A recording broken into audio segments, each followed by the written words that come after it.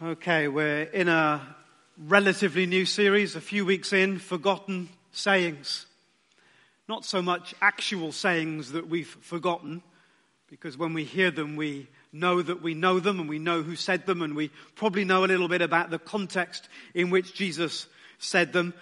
But nevertheless, sayings that are so hard to remember when it comes to the way that we live.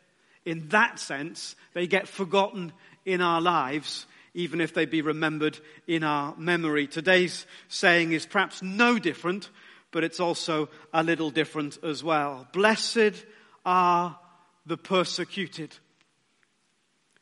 It's different, this one, I guess, because it's easy for us to feel a little fraudulent. It's easy for me to feel a little fraudulent as we talk about it together.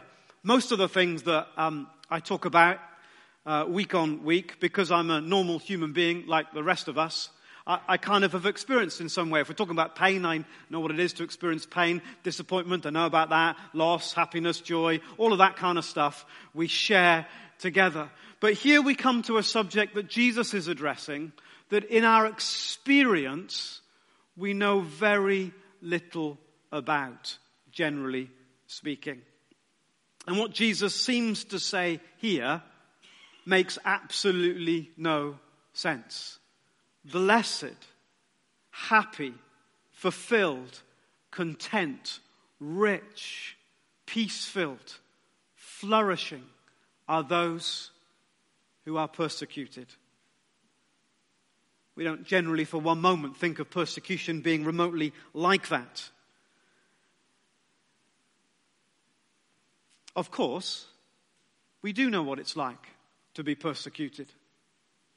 There won't be any of us in this room that hasn't faced some kind of negative experience or reaction because of his or her faith. We might remember someone looking down on us or opposing us or ridiculing us or mocking us in some way. And even those very minor examples of quote-unquote persecution are enough often to see us scurrying in the opposite direction.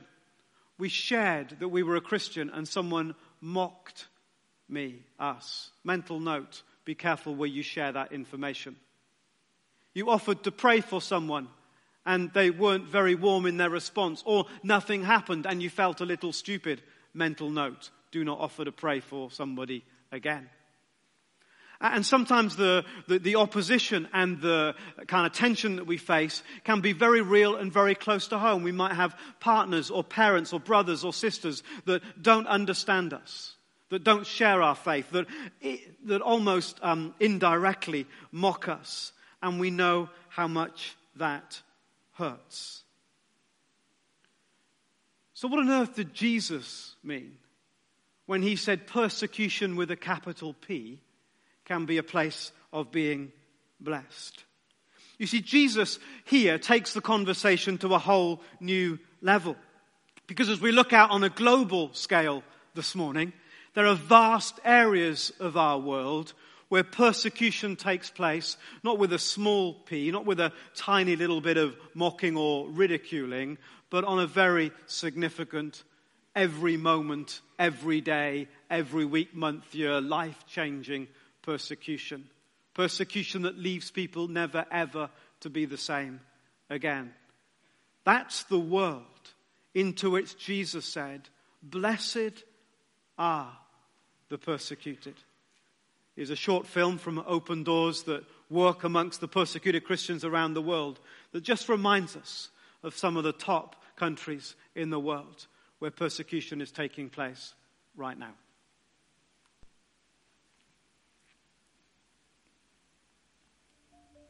Millions of Christians worldwide are persecuted because of their faith.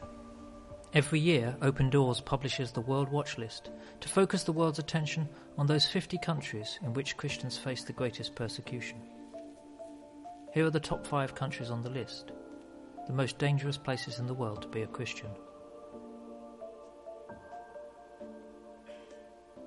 Number 5, Syria.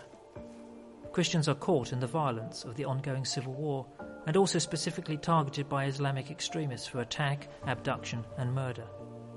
Yet the church is still actively helping both Christians and Muslims. Number 4, Afghanistan. There is no visible church in Afghanistan. All Afghan believers are secret converts from Islam. Those accused of converting to Christianity face hostility, arrest, and even death. Foreign aid workers who are Christian have been killed. Number 3, Eritrea. The government of Eritrea sees Christians as agents of the West. Pastors, church leaders and church members are imprisoned without trial. Thousands are kept in horrific conditions, some in metal shipping containers in scorching temperatures. Others are forced to work long hours doing manual labour. Many die as a result of their imprisonment. Number 2, Iraq. Islamic State has taken over major parts of the country, causing many Christians to flee for their lives. But militants also attack and destroy Christian communities elsewhere. There's been a church in Iraq for nearly 2,000 years. Now it's on the verge of extinction, with tens of thousands of Iraqi Christians either having left the country or being forced to live in refugee camps.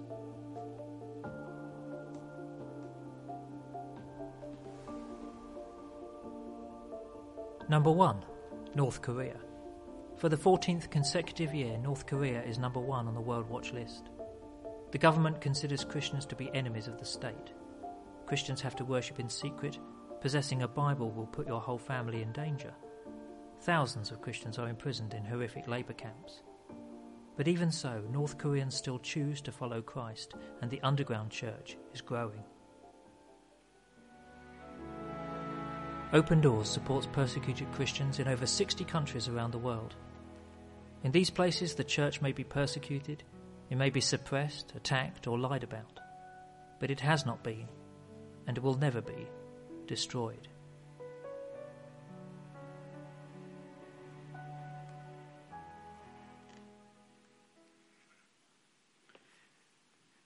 It seems in the verses that John read some moments ago that took place just in the final hours of Jesus' life, that he's preparing them for a life of persecution. From Jesus' perspective, unlike ours, persecution seemed inevitable. It seemed to be the way that he anticipated it would play out for those early disciples. If the world hates you, keep in mind that it hated me first. Remember the words I spoke to you, no servant is greater than his master. If they persecuted me, they will persecute you also. But why? Well, why is it that the world would persecute people who are generally committed to love, who by and large set themselves against injustice, who give themselves voluntarily around the world to the needs of the oppressed, the downtrodden, and the needy? Why is that group of people, why is this group of people among those all over the world that find themselves persecuted? Let's dig a little for a few moments and draw out some of the truths that the Bible says about why Christians are persecuted, and then begin to wrestle with this question. Why on earth could Jesus say, with the same authority that he said everything else, blessed are those who are persecuted? Because at first glance, it doesn't look much like that. So here we go. Christians are persecuted because they no longer belong. Because they no longer belong. There's a sense in which Jesus is saying, look, you're going to be taken out of this world. So persecution is, from Jesus' perspective, inevitable. And he begins to explain in these verses why Christians are persecuted. They're persecuted because they no longer belong. They no longer belong. If you belonged to the world, then you would be treated in a particular way, Jesus is saying. It would love you as its own. As it is, you do not belong to the world, which is quite hard for us in our context because we spend a lot of our time and a lot of our energy trying to belong, trying to be part of the world where we have been placed.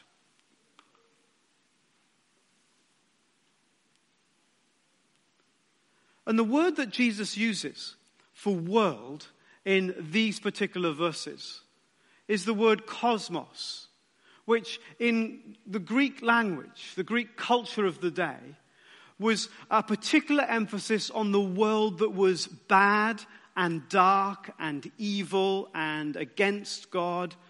So John writes, "For God so loved the world," this dark, sinful, alien world that's rejected God and his purpose. "For God so loved the world that he sent his one and only Son into it." A world that has changed sides from light into darkness. And when we become Christians, the Bible says we have literally changed sides. We have changed our allegiance. We have identified ourselves with no longer the world in which we moved and lived and have our being, but we've identified with ourselves with God's kingdom from an other world, that our citizenship is now in heaven, where the Bible says we are already seated with Christ in the heavenly places. Christians are persecuted, secondly, because they belong to Jesus. And as Jesus made clear, look, you can see what they will do to me, then do not be surprised that they will end up doing the same things to you. Because of my name, because you are associated with me. And so we know that Jesus remarkably didn't get the welcome that any of us intellectually might have expected. That here he was coming into the world to give himself in love for it, to save it, to redeem it. And yet the darkness, the evil of this world ended up putting him on a cross. Since the world didn't recognize him, treat him right, then why would we expect Christians to be treated any differently? Christians are persecuted, thirdly, because truth is always exposed. And truth itself is exposing to evil. Jesus said if they didn't know the truth, then it's like they wouldn't understand. If I had not come and spoken to them, they would not be guilty of sin. But the truth of Jesus comes and exposes the darkness that's in the world. And we as God's people have aligned ourselves with the truth, with the light, with the right side of righteousness. And so we stand automatically opposed to the evil that creeps around in our world. The light has come into the world. The light has shone in the darkness. And whilst the darkness has not been able to overcome it, the Bible says the darkness has also not been able to understand it and has fought it and wrestled with it ever since. So persecution is inevitable. And through the centuries and around the globe, it's been a horrendous reality. Our country itself has been through times when it's been a dangerous place to be a Bible-believing Christian. If we have escaped thus far, and in many senses we are perhaps more the exception than the rule. Perhaps we are the weird ones. Perhaps it's strange that we have not faced what Jesus anticipated that so many of his followers would. Maybe our light is just not bright enough. Maybe the truth we speak is just not clear enough. Maybe sobering things to reflect on as we think about this morning. Fourthly, Christians are persecuted because, as Jesus was saying there in John, in John's Gospel that John read to us, too many Johns in one sentence, in the prince of this world. This world is in the grip of the enemy. Our fight ultimately is against the rulers of this world that stand opposed to Jesus and his kingdom. And so when we are told about the life of Jesus, his birth, ministry, death, and resurrection, in other places the Bible gives us, remember we've talked about a bird's eye view, a spiritual view of what was going on. How when Jesus was born, Herod tried to kill him, but behind Herod was a satanic power that you read about in Revelation chapter 9, or it might be chapter 12, where we get this vision of what's happening in the spiritual world. And then Jesus sends out his disciples, and opposition builds almost from day one. And it's not too long before Stephen, the first Christian to be killed for his faith, was killed. A horrifying reality, because our wrestle, our fight, ultimately is not against human beings, but it is against the kingdoms of this world. So where's the blessing? Where is God's blessing in the middle of a persecuted life? Where is it? And how do we make sense of it? I want to draw out very quickly, without saying much about any of them, 7, 8, we might get up to 9 different truths that perhaps begin to shape our thinking as to why Jesus was able to say that people who are persecuted can find themselves blessed. Let's have a go. Blessed in persecution, firstly then, by Christ's supremacy. It was no surprise to those early believers, or at least it shouldn't have been a surprise to those early believers, that they soon faced opposition. Not only had they seen Jesus face that same opposition, but Jesus had said, when you are persecuted, remember that all of this is simply happening so that what's already been written in the law can be fulfilled. They hated me without reason. In other words, Christ is saying, in the moment of persecution, remember that this is not a surprise. This is not outside God's control. This is not a sign that it's all going wrong. This is exactly as Jesus himself said it would be. Christ is still above all. Christ is still the beginning and the end. Christ is the one whose words will ultimately always come true. He is supreme even when you are persecuted. Blessed in persecution by Christ's acceptance. Because when you are persecuted, you are not persecuted for any random reason. Fundamentally, you are persecuted because you belong to Jesus, because he himself has chosen you. If you belong to the world, it would love you as its own. As it is, in that moment of persecution, you are reminded that you do not belong, but I, Jesus, the living Lord and Savior, have chosen you. And however hard and real and dark those days of persecution are, they come out of the fact that you belong to Jesus and he has accepted you. And the sense that the Lord himself has chosen you becomes a tower of strength in times of opposition. Thirdly, blessed in persecution by Christ's honor. Out of that sense of being chosen, there is a sense that I'm doing this to honor Jesus. Peter, the apostle, the loud one, the one who's always shouting off and putting his foot in it. He said ultimately, I don't want to die like Jesus. I want to be crucified upside down. Because in some way I want to honor Jesus, even in that moment of persecution. And there are amazing testimonies through history of people who have honored Jesus at that moment of ultimate price and ultimate satisfaction. Partly because Jesus had already gone there first. Always, always, always, Jesus has already done much more than he ever asks of us. They've hated both me and my Father. They will nail me to a cross. And Christ's testimony alone has brought a sense of solidarity with Jesus in the moment of ultimate suffering. Fifthly, blessed in persecution by Christ's presence. When the advocate comes, the Holy Spirit, whom I will send to you from the Father, the Spirit of truth, who goes out from the Father, he will testify about me. In other words, there's that reality of knowing that God is with them, whatever happens. I'm reminded of when Meshach, Shadrach, and Abednego were about to be thrown into the blazing fire. They said, throw us in, because we're not going to serve you, King.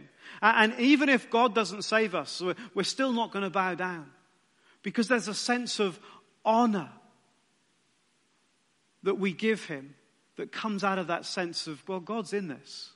Whether I die in those flames or not, God's presence is here.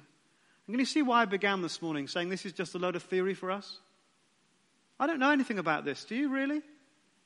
I'm just trying to draw out what we see in the scripture that's still quite a long way from our experience. And hopefully before we get to the end, we'll drill it right down. Sixthly, blessed in persecution by Christ's growth in the world. By Christ's growth in the world. On the day that persecution broke out, and all except the apostles were scattered, it was the beginning of an explosive growth in the Christian faith.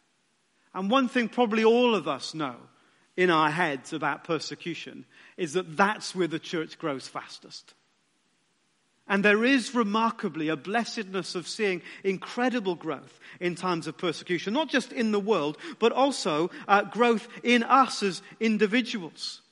The New Testament and people that have been faced huge persecution since talk about it's amazing when our faith is put under pressure, when we face times of trials, it causes our faith not to diminish, not to dissipate, but it causes our faith to grow and to flourish and to become stronger. I'm so thankful for that moment of persecution because my faith never would have grown without it. Now there's a remarkable thought, really. Just like we exercise a muscle when we put it under pressure and it grows and it gets stronger. So when faith is put under pressure, it grows stronger and becomes more alive than ever before. Eighthly, blessed in persecution because Christ's power is displayed. Paul was able to say, hey, actually, when things are really tough and I get smashed about a bit and all things go wrong, then I feel blessed because it gives an opportunity for Christ's power to be displayed. And then finally, blessed in persecution by Christ's promise. That utter assurance that whatever comes against us in this world, the kingdom of heaven is ours. And we already have our place. And our covenant with God has already made that secure. And this world is just for a moment, and that will be for eternity. This is just for now, but that will be forever. This is a very short-term reality, because the truest, biggest reality is still yet to come. But, does it work? Isn't all of those things, or aren't all of those things really just a load of nice religious Christian jumbo-mumbo? Because at the moment you and I feel under the slightest bit of pressure, we're tempted to run away. The moment we feel a bit of opposition, we don't instinctively go, I'm going to step into this because I'll be blessed. And we see it at just very simple levels. So it takes effort and courage for John to say, I think God's saying a few things this morning about some people here. Because he knows that several things might happen. A few people will go, that's weird. Anyway, he's weird. But that confirms he's weird. Or nothing will happen. That'll be funny. It'll be awkward for him. That's funny. And so, the natural John, and John will say this, the natural John, I know because we've journeyed together, would go, I'll step back from that, wouldn't he? I'll step back from that. But consistently, John has pushed through what is a very small thing compared to this, because you're not a hostile crowd, are you? No. I'm not even sure about the level of hostility you are as a crowd. That's how unsure we all are. But it takes a bit of pushing in. It doesn't feel a very blessed place. But actually this morning, when God did some fab stuff for some people, that's a pretty cool blessing, isn't it? But it's facilitated because John pushed in. How did he get to that place? By pushing in again and again and again until he gets to that place of surrender. If I look a right muppet, Lord Jesus, I look a right muppet. And he pushed on. Even though you throw me in the fire, I'm going to push on. Even though you're going to ridicule, even though. But does it work? Because our natural instinct is to shrink back. Can you really love God when the world hates you and rapes your wife and steals your children? Can you really love God? Is any of this a real hope beyond Christian platitudes? The only people that can answer that, really, are those who know. Meet AJ. Different person, different place. AJ's 21. When he was 4 years old, his Hindu parents sent him to live with his grandparents for economic reasons. He lived with them for 9 years. One day when he was 13, one of his cousins told AJ about Jesus. Something in him, isn't this beautiful? Something in him immediately responded to the message, and AJ became a Christian. Then his mother died, his father remarried, and AJ returned home. But when his father and stepmother discovered that he had become a Christian, they began a campaign of intimidation, abuse, and violence. Open Door workers met AJ at an Open Doors Standing Strong Through the Storm seminar for young Christians in eastern India. Over 200 young people had gathered from persecuted areas to discuss the theme of imitating Christ. They sang praises with all their strength. They prayed loudly and with passion, yet they were all there because they were suffering for their faith. Because there is a cost for all those who seek to truly imitate Christ, for AJ, it cost him his relationship with his father.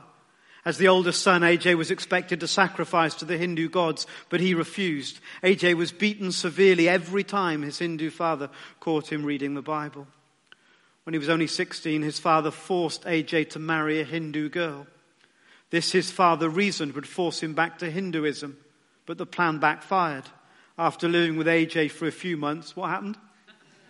His young wife also committed herself to the love and follow Jesus.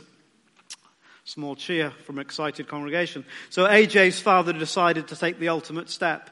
He disowned his son completely. The family refused to even allow the young couple to eat with them. They were totally isolated and forced to live on opposite sides of the same house. Soon things took an even darker turn. AJ's 4 younger brothers threatened him with death, even if he did not reconvert to Hinduism. They even came to kill him, but by God's grace he was not at home that day. So they contented themselves with throwing all of his and his wife's personal effects out of the house. Evicted by their own family, the couple were forced to find a small room to live in. And the ostracism continued. AJ's in-laws also excluded them. Even the grandparents with whom he had lived for 9 years rejected him and his wife at the request of his father. The couple now had a son. Their toddler too is completely excluded from the family. Even within the wider village, they face abuse and discrimination. When AJ's wife goes to the village well to pump water, she is refused access because she's a Christian. He and his wife are one of only 3 Christian families in a community of 200 Hindu families. All of that could so easily lead to bitterness and despair. And yet the Open Doors worker who met AJ in India wrote this: "For the 8 years he's been a Christian, he's never gone a day without some form of persecution. I tried to be sympathetic and asked him where he gets the spiritual strength to stand strong in the face of this opposition. In response, he grinned and said, 'God is blessing me in countless ways.' God is blessing me. Blessed are the persecuted." Meet Ammar, another different place, different set of circumstances. He comes from Iraq. A displaced Iraqi celebrates Jesus while receiving relief supplies from Samaritan's purse. It would be easy for Ammar to be bitter. Militants from the Islamic State of Iraq and Syria forced the 53-year-old man to flee from his home in Mosul, where his family had lived for generations. He now lives in a cold, drafty United Nations camp for internally displaced peoples in northern Iraq. Instead, he radiates joy despite the deplorable conditions. Although he's been driven from his home, Ammar radiates the joy of Jesus. "I'm not sad," he said. "I'm happy because our Jesus told us in the New Testament to leave everything and come to him, and he will help us." Samaritan's Purse is providing some of that help. More than $100,000 worth of food has been distributed in the unfinished shopping center that is now home for him and 400 other families. Samaritan's Purse has also provided winter jackets, part of the 80 tons of relief supplies sent in mid-October to more than 800,000 displaced by ISIS since June. That is when ISIS arrived in Amma's hometown. The terrorists were cordial at first, until the Muslim leaders announced during noon prayers one Friday that everyone was to tell their Christian neighbors that they must leave the city within 24 hours. Amma received the news from friends who had lived next to his family for almost 40 years. Seeing an ISIS fighter on the street, Amma asked, "Who are you? What do you want from us?" The man challenged Amma to become a Muslim so he would not have to leave his home, his business, and his car behind. "You win my car," Amma said. "I have a company for cutting stones and marbles. You win it, but you also lose, because I love my Jesus." He went on to tell the man that Jesus taught his followers not to store up treasures on earth, but to store up treasures in heaven. "Therefore, I'm not sad. You're the loser. I'm happy. I forgive you. Blessed are the persecuted. Yes, I forgive you because our Jesus told us to forgive our enemies. He told us in the New Testament to love our enemies. I love you, I forgive you. Take everything. I'll die for my Jesus."